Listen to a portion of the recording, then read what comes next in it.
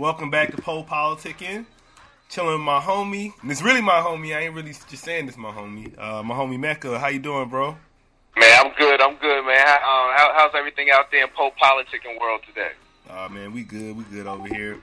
So, I was thinking about a title for you, and the first I was gonna say hip hop journalist, but I know you also write for Slam a little bit, so I just got to be a journalist. So I just want you to talk about your resume a little bit, some of the things you did so far. Okay, man. Well, I've been writing since like I was a kid, but I've been writing professionally since about 2004. That's when I started a website called LastWordOnline.com. It was an online hip hop news magazine. You know what I'm saying? And I started that. I was the only writer, the only editor, the only photographer, the only person on the team really. So that was my baby right there, and I did that for 3 years.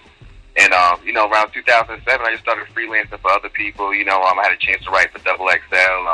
You mentioned Slam. I had a chance to write for them back then, and I still contribute for the magazine, for the website for them.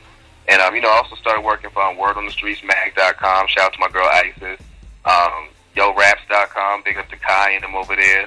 And, just contributing to other websites and other magazines as well. But, and even since then, I've branched out from there. I started dabbling into film a little bit. I started with Crown Royalty, A History of Charlotte Hip Hop, where I documented the hip hop scene in Charlotte, North Carolina. And I dropped that last year. And right now I'm working on In the Mix DJs Doing Work, which is a documentary about the DJ culture in hip hop. So that's slated to drop next year. We've been taping it since last year, and the filming for that's been going great so far. But that's mainly where I'm at right now, so that's a little background on me. Okay. And I want to know, as far as your passion for writing and music, where would you say it comes from? Oh, man, my passion for music comes from, growing up with my mom and my pops. They was big music fans, what I'm saying? My mom was really into gospel. My father was the one who was into a whole lot of different music, what I'm saying? Like he used to just listen to everything, up to hip-hop, matter of fact. He used to listen to everything. So I kind of got my love of music from them. And, just over time, the passion kind of grew, especially when it comes to hip-hop, what I'm saying? Like, pretty much, I've been raised my whole life in hip-hop, what I'm saying? So, from the beginnings, back when I was buying NWA tapes and hiding them from my parents and stuff like that, I've been into hip-hop, just from that beginning to where it is now, it's just growing every day, what I'm saying? Like, I just got a love for the culture, for real. Like, I am the culture. I am hip-hop. Okay. And what's your opinion of the game right now? Oh man, I think the game right now is at its best point. You know what I mean? As far as record sales, people aren't going platinum and diamond platinum, what I'm saying, on a regular basis like they used to. But I feel like when you look at the creativity from some of these artists right now, and you look at how they kind of like put their lives in their own hands as far as putting out their music on iTunes and, what I'm saying, trying to distribute stuff on their own, doing their own shows, stuff like that. I feel like just that alone makes the game a lot better. You know what I'm saying? Because it's almost like, again, back when the game first started, when stuff was so much into the artist's hands. You know what I'm saying? When it started being so corporate, that's when we started kind of losing what hip-hop was. But so it's like now it went back to the streets, huh? Yeah. I feel like right now it's at its best point. You know what I'm saying? I love the fact that we got people like Tyler, the Creator, who's hot, and Wiz Khalifa, who's hot, and Mac Miller, who's hot, who are really three different artists. You know what I'm saying? But they all have their own fan bases. They all have their own. Who the third one you said? Because you went out on the third one. Oh, my bad. I mentioned Mac Miller, too. You know what I'm saying? I was like, just them three artists right there. They're three artists who are very different, but they all have their own lane, and they all have their own fan base, and they're able to do shows, and, you know what I'm saying, to the point where you see somebody like Tyler win a VMA award this year. You know what I'm saying? Like, I just love the fact that hip-hop right now is so independent and so individual, and I like that. All right, and who was I want you to list your top 5 DOA.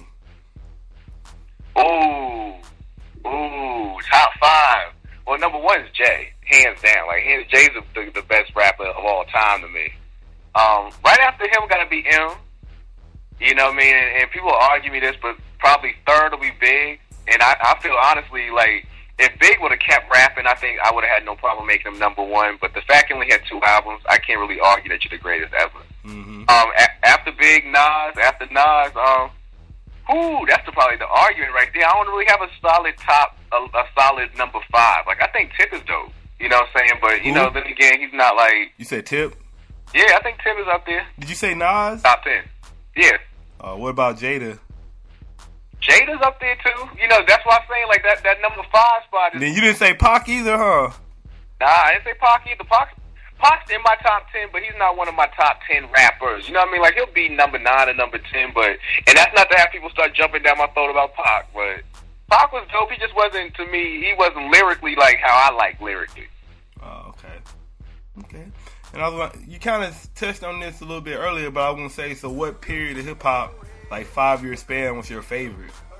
5-year span, probably from 95 to 2000, probably. That was probably like that was the time when I was really, really, really at buying music. Like, I remember going to get the Chronic 2001, Supreme Clientele by Ghostface, Black Rob's Life Story, Commons, like Water for Chocolate. I remember getting all those back to back to back to back to back. How many No Limit CDs you bought?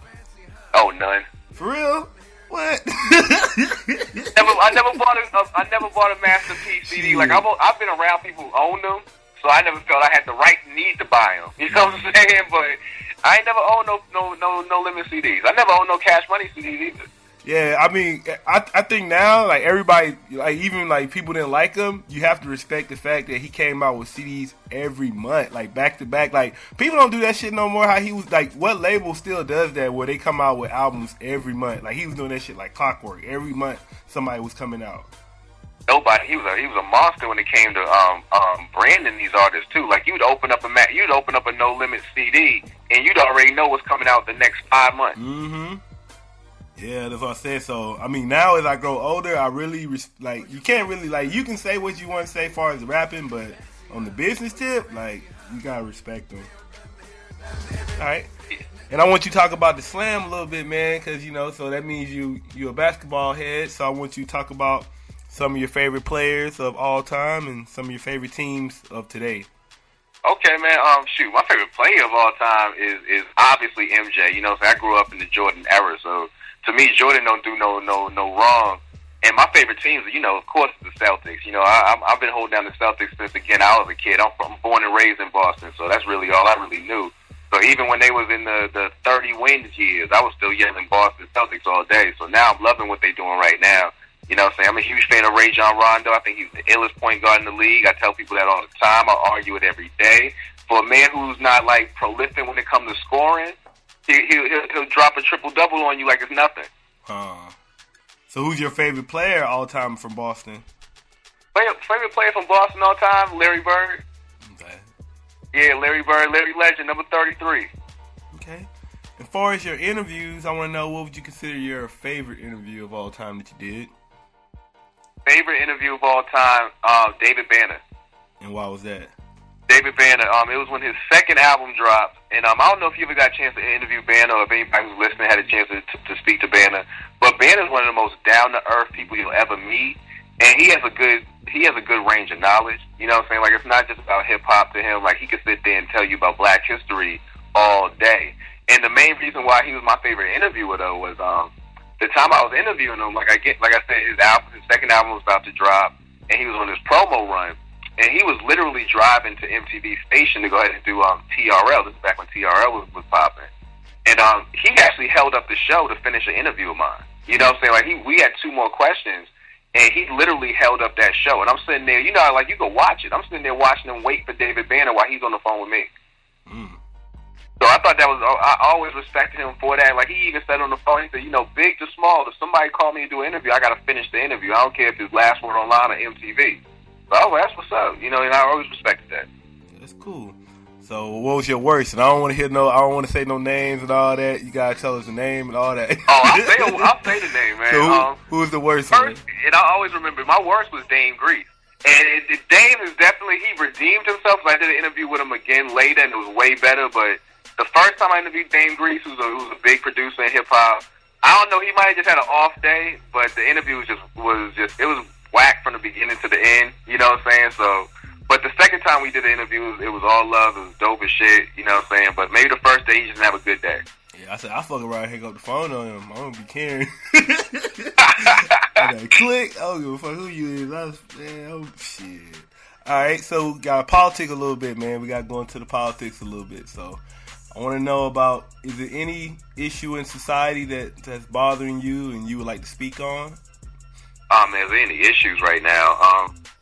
Yeah, I think there's a lot. You know what I mean? I think there's I think really our priorities are kind of skewed right now when it comes to what we're worrying about, especially when I say we, I'm talking about the black culture. I feel like this thing, we look around our communities, man, I feel like the lack of schools and the lack of libraries is a way bigger problem than some of the stuff that we've been complaining about. Yeah. You look around, and to me, if you can't go to the library and grab a book for free, or you can't go to school and get a proper education for free, then that's a problem. And that's something that we always came up leaning on, like, you know, libraries and public schools. A lot of our greatest leaders came out of the free system. Yeah. So if you can't go and, like I say, go get a book for free, or go sit in the library and be able to read for a little while, but without the library only being open for 3 days a week, then that's whack. You know what I'm saying? I tell people all day, I'd rather have free libraries and public education than free healthcare all day. Yeah. Because I was saying, so if you don't have a proper education, you having no education and having universal health care still means you unhealthy to me. You know what I'm saying? You still lacking something. Yeah, because I be going back, like, reflecting on my life, and, you know, I like to read a lot. And then I remember when I was little, I used to actually beg my mom to, like, drop me off at the library, and I just stay there all day and just read. You know, I wasn't reading, like, you know, I'd be reading the shit I like. Like, I'll go through and read all the Sports Illustrated or just read, like, sports. But I was still, like, I used to enjoy going to the library. And, like, nowadays, man, you can't get no kid. You can't just drop no kid off at no library talking about read. They look at you crazy as hell. Look at you like, is it even open? You know what I mean? Like where you find a library at? They ain't got no. They be like, they don't got no library on no Xbox. Fuck you talking about? You ain't lying, man. Yeah, I think that's probably my biggest problem right there. And I want to hear politicians speak on how they're going to work on that, because, you know, I thought it was just happening in Charlotte, but it's really happening in Boston. If it's happening in Boston, it's happening everywhere else. Yeah, right about that. Public schools are getting closed left and right. Okay, so we got a fan or. Not a fan. We got a listener to the show. Somebody listening to the show right now, and they're like, I want to be a hip-hop journalist, you know. What would you tell them they need to do? Give them, like, 3 steps. I tell them right now, it's probably the easiest to get into that lane than ever. You know what I'm saying? When I was coming up, it was hard. You know, I ain't gonna lie. Like, you know, websites were still just kind of popping, like All Hip Hop, SOHH. They were the legends. They legends now, but they was legends back then. But really, there weren't a whole lot of websites. So when I started Last Word Online, I was able to have a lane where I didn't need to be as big as All Hip Hop, but people still read it and knew what I was doing. Nowadays, though, you could be as big as them. You know what I'm saying? You can go ahead and get you a blog spot and utilize Twitters and all that to really build you up a little base of artists who you know and publicists who you know and managers who you know. So I feel like, you know, get on these websites, LinkedIn's and your Twitters and all them, and really start building your network and really start building your base of people who you need to reach out to get these interviews and to reach out to get to these artists you want to get to. You know, so I don't really feel like it's all that hard right now. Like, if you do that, pay attention to when you see certain websites that they're looking for interns or looking for writers. You know what I'm saying? Jump on those and start really building your portfolio, and always keep your eyes open for another opportunity. You know what I mean? Like, I was always a hip-hop head, but I felt like, and I still feel this way, like, if my writing isn't accepted in other genre in other categories, then I don't feel like I'm really writing. You know what I'm saying? Like, I know what I like, I know what my fans like when it comes to hip hop, but what if I try to do basketball? What if I try to do politics? Will I still be good? You know what I'm saying? Like, always look to keep expanding what you do too. Like, don't ever get stuck in a rut. I don't think it's that hard at all. You know what I'm saying? Just pay attention to these social networks, and you can really start building a fan base. You can really start building a network base without really even trying that hard nowadays. Okay. I want to say thank you for coming through politicking with me. No doubt, man. Appreciate you having me out, man. And definitely want to shout you out, Chris, man. You've been a big support for me and any client I've ever worked for. Definitely, you've been a big help since I dropped In the Mix trailer, and we got a new one dropping next week. Matter of fact, we're gonna be debuting the new extended trailer for In the Mix DJs Doing Work at the Art of Music Gifting Suite during BET Hip Hop Awards weekend. Then we're going to start shooting it online that following Monday. So definitely make sure you get a link to it so you can check it out. You've been a big help for me. So salute you and salute your fans. And check out djsdoingwork.blogspot.com to check out behind-the-scenes footage, pictures, the trailers, press releases, anything about the movie. And y'all can follow me on Twitter at Mekaveli, MEHKAVELLI, and at Invisible Man Media, Invisible Man MDA. And that's the Twitter for that. So holla at us, man. Appreciate you having me on the show today. Cool. No problem, man. Thank you.